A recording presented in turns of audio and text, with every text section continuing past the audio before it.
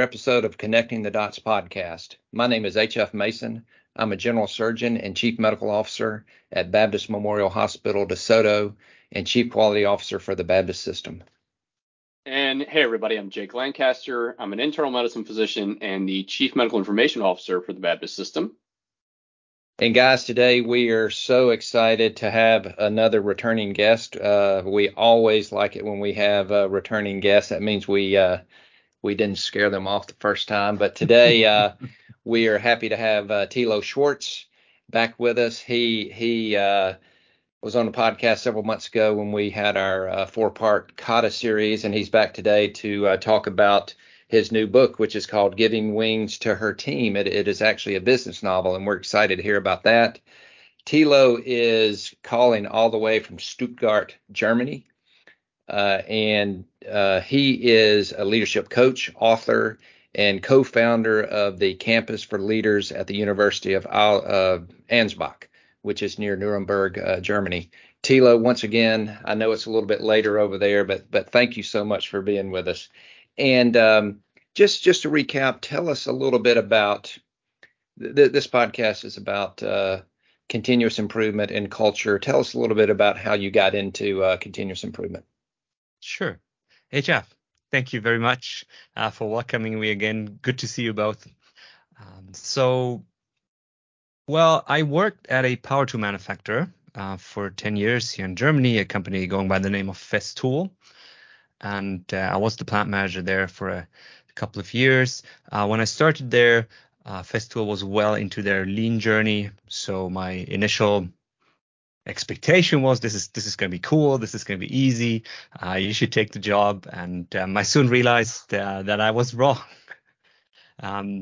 Because we were kind of realizing that, of course, being on the lean journey for quite a while, implementing lean tools works as long as you focus on implementing tools locally, running workshops, running projects. But what we also realized is that it's very hard to maintain what you've achieved in such workshops, and especially if you try to spread things, it gets harder and harder, and things to start to roll back. So that was one of our questions: how can we make our continuous improvement more sustainable? How can we gain more speed? And then, kind of a second question, a more personal question for me at the time, was because I was quite young. And my team was, half of the team was older than I was, much more senior in the company, much more experience with the technology and things. So I was just wondering, what would be a way to lead this team? And that's when I met Mike Rother, around 2006, 2007 probably. And he was into his research about Toyota Kata, and how managers at Toyota kind of combine continuous improvement, developing people, and managing the system. So kind of, combining daily management and developing people and the system. And he shared with me his thoughts on how we could build a similar system in our own companies, not copying it, but how could we build that? And basically he had an overhead slide in a big folder, ring folder, no PowerPoint at the time, with a couple of questions, a set of questions. And I guess you two are quite familiar with these questions. Today they're called the coaching kind of questions. And so basically that was our start. So I took these questions. I asked Mike, can I have a copy? And I said, well, what you're researching here matches the discussion we have in the management team. How can we, get continuous improvement more continuous? How can we involve more people? And how can we as managers, which took us a while to understand, step back from telling people what to do and rather enable them so they can find their own way, explore and voyage out into the unknown. And then we started from there. That's how the practice started. So prior to when you became plant manager at this power tool company, which had implemented some of the lean principles, continuous improvement, respect for all people, but you guys weren't actually using Kata at that time. So you met Mike, and I don't even know if it was called Toyota Kata or Kata at that time. It wasn't. That was pre the first book. So my team and I, we were lucky enough to be part of the research. So Mike invited us, and because it matched the discussion we had at the time, to kind of experiment with the second research question, which was how can we develop a similar way of leading people in our companies. So that's how we got started. Yeah. So, Tilo, I want to dive into the book a little bit. So this is a fiction work. A lot of books have been written about kata and about lean that are nonfiction. Tell us why you decided to go with the fiction type. Well, there's a couple of reasons. And the book started many years back with a series of articles in a German lean magazine. Um, and reflecting on that now, I think my main reason was because nonfiction books tend to be perfect. They describe a perfect state. Okay, so this is how you do it. Mm-hmm. And to be honest, this is not what I experienced. We made many mistakes. Okay, Yeah. made many mistakes. And for me, kind of the secret sauce to becoming a better coach is setting out and staying on the learning journey. And learning is you make mistakes and then you adapt and you kind of pivot at times, and then you learn new things. So I th- I think a fiction book served that purpose better because Jeff and I, we want to invite people to start their learning journey of their own. We want to invite leaders and coaches that say, "Hey, I want to work on myself, how I lead my team," and we want to show what maybe a learning journey could look like. It's probably a bit accelerated. Uh, it's not years in the book, but it took me years, and I'm still learning, and that is the cool part. And I think that a, a story transfers this underlying notion better. And then, of course, you could say there's a second message with that. Um, I think we've been talking about scientific thinking for quite a while now, but still, I think we often fall into this trap of implementing an idea. We have, some new software we want to implement in the company. We have some idea for a management KPI board or something, and then we just say, okay, this is the plan we're going to implement. And I think I often say you introduce kata with kata. It's kind of scientific thinking through scientific thinking, and that's, I think, the second message behind the story. Why is it a story? Because it shows everything is a learning journey, and it could be your learning journey as well. You're talking about nonfiction business books. The only one I've ever read was The Goal, and that's a pretty famous business fiction book. And but I will tell you that I'm much more likely to read a novel about the theory of constraints than to read a textbook. And so I think there's a lot of utility in these nonfiction books that tell a story, but at the same Yeah. time it's teaching the reader. I mean, I think, you've talked about the goal a lot, HF, and I think, we as humans, stories stick with us a little bit more than just straight facts. Um, you know, I've read a lot of nonfiction books, but I can much more easily recall the fiction books, just because, I don't know, we're a race based on storytelling, and that's kind of how we evolved. And I think that's the reason why these sorts of things stick with you. Is that another reason why y'all decided to go with this approach? Certainly, we memorize stories better. I mean, this is an ancient concept.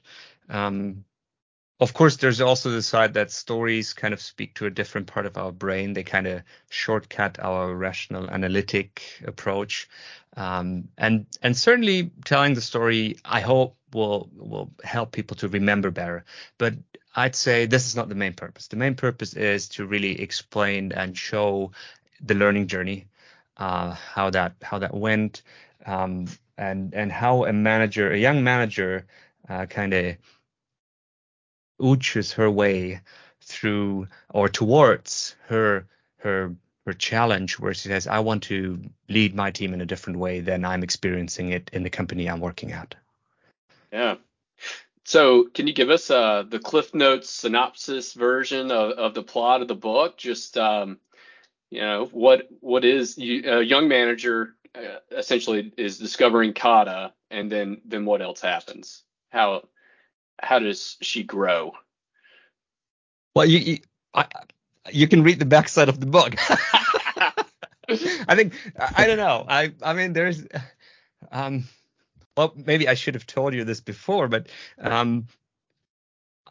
when you write a book, you put everything into the book, okay? And then Yeah. you get to this podcast, and then somebody says, "Hey, can you summarize the book?" And you're like, "No, I've Go out and That's buy why it. you it got to down." read the Okay. book. Yeah.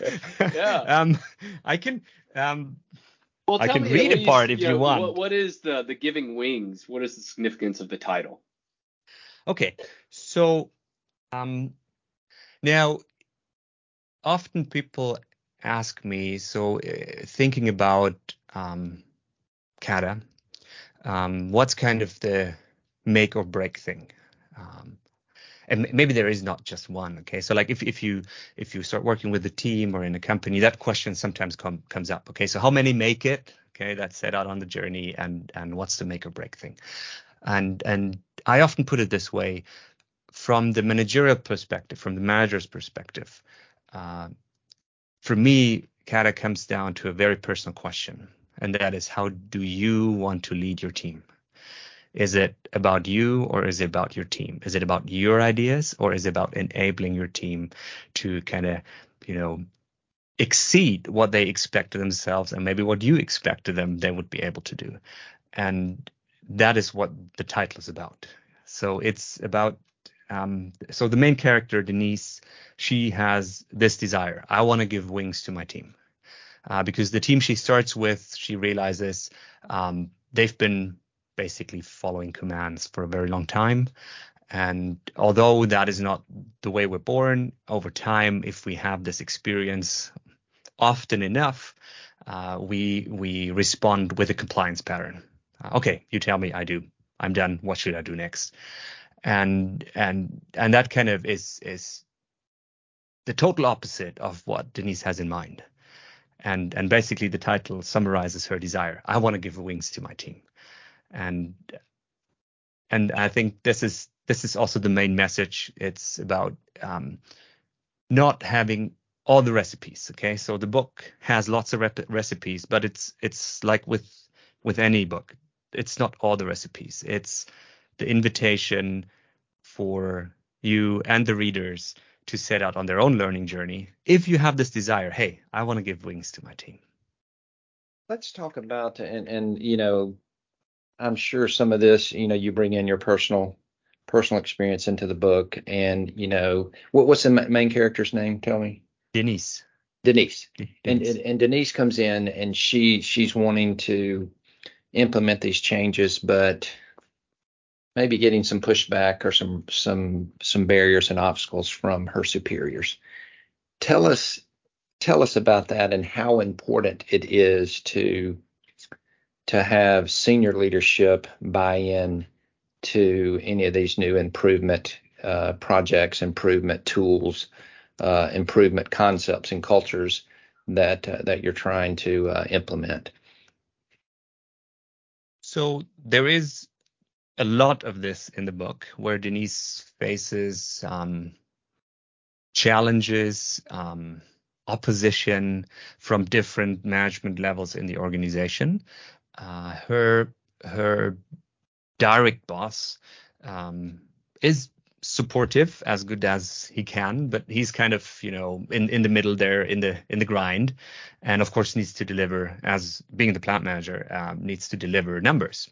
So he's always torn between letting her experiment, and on the other side, I think, Denise, hey, we need to deliver now.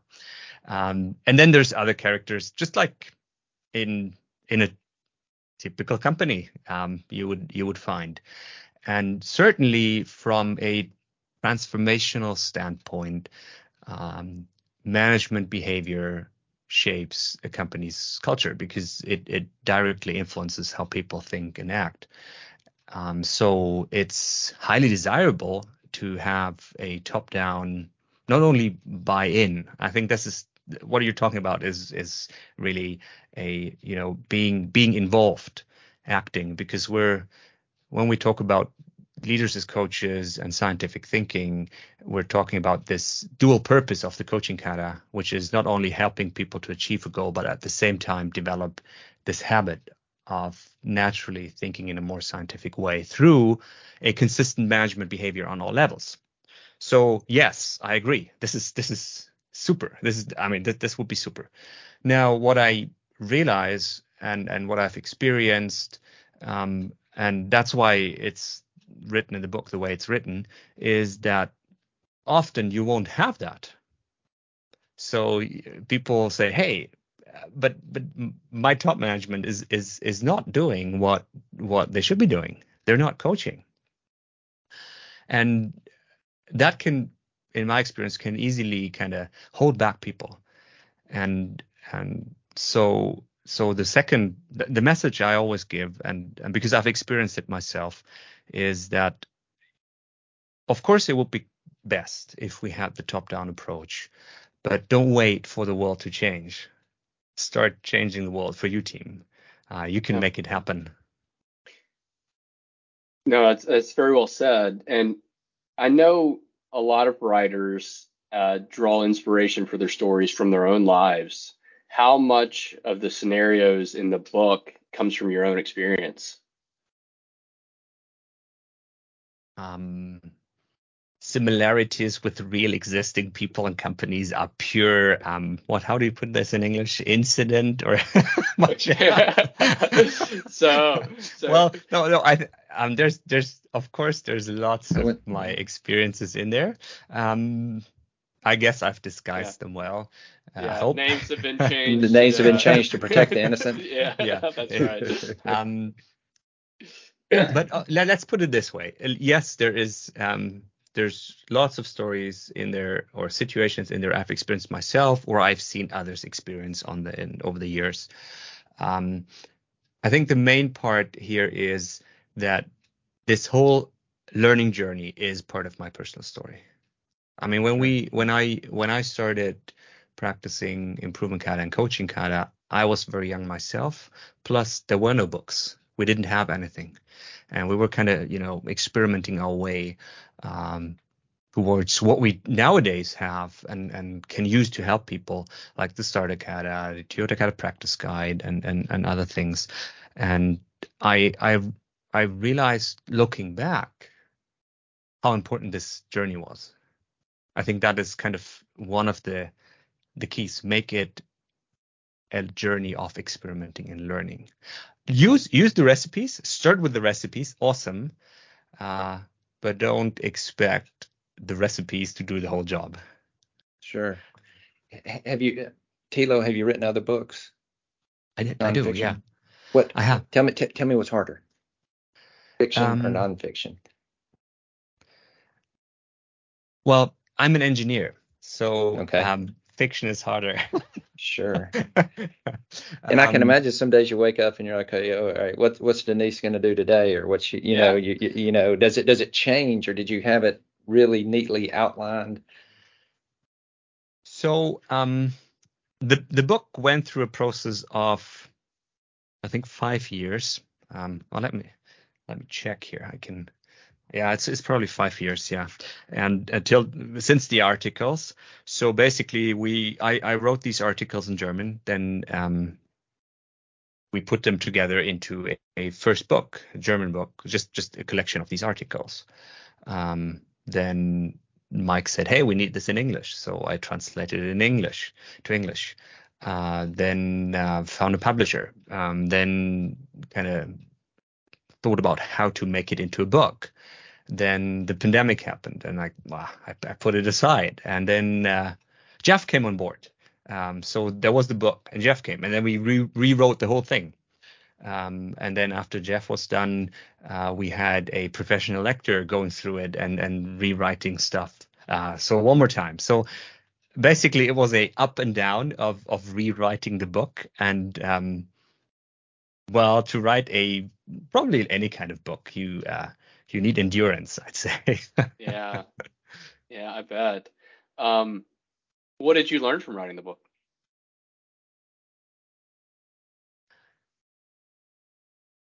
So it's well, I think my number one personal learning, and that is just related to the way I am and how I usually do stuff, is that especially in a fiction book, less is more. Less is more. Okay, so with every rewrite, we were cutting away stuff, and Kill your darlings, I think is what they Yeah, say, right? You gotta kill your darlings. yeah, who is it? it's Leo Tolstoy, if I should have Yeah, learned that. Less yes. is more. Less yeah, is What more, is it? War which War is and which is Peace. quite hard because you think this is so important in the whole story. Okay, so you're like, hey, yeah, this needs to be in there. And then I finally said, okay, so if this is gonna work, I need to step back. Okay, so I need to let Jeff cut whatever, and then I need to let Sophia cut whatever. Okay, and yeah.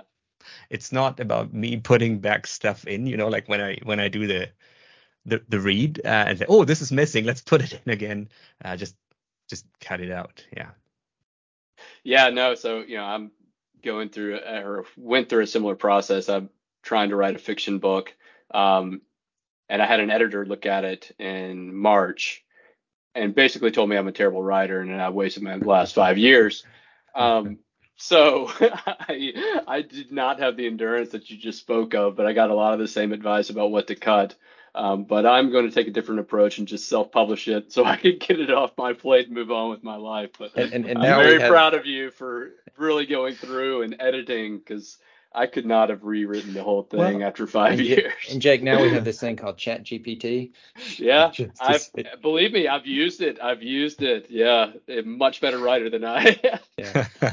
well, listening to you, maybe I'll put it this way. Coming back to your question, what did you learn? So, summary, my learning is writing a book is not about sharing what you know. Yeah, It's about taking the reader on a journey of learning. So yeah, this totally flips the thing because usually when we write a book, or at least at the first or second book, we want to share everything we've learned. That doesn't make sense because then you're giving people the finishing point and they cannot comprehend. So it's all about taking them on this journey through the book. yeah. Well, it's a journey for you too, though. I mean, did you learn anything new about lean and kata through writing the book?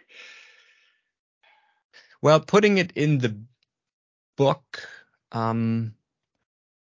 probably not so much, but the learning definitely happened when I wrote the articles, and because these were many of these early articles, which already were with the story around Denise, were inspired by real experiences, either experiences I had or experiences I saw other coaches have, or maybe a question somebody asked and we started discussion. And then maybe I was at a workshop or at some company. And then on my way back on the train, I would write this article because of, what had just Yeah, happened.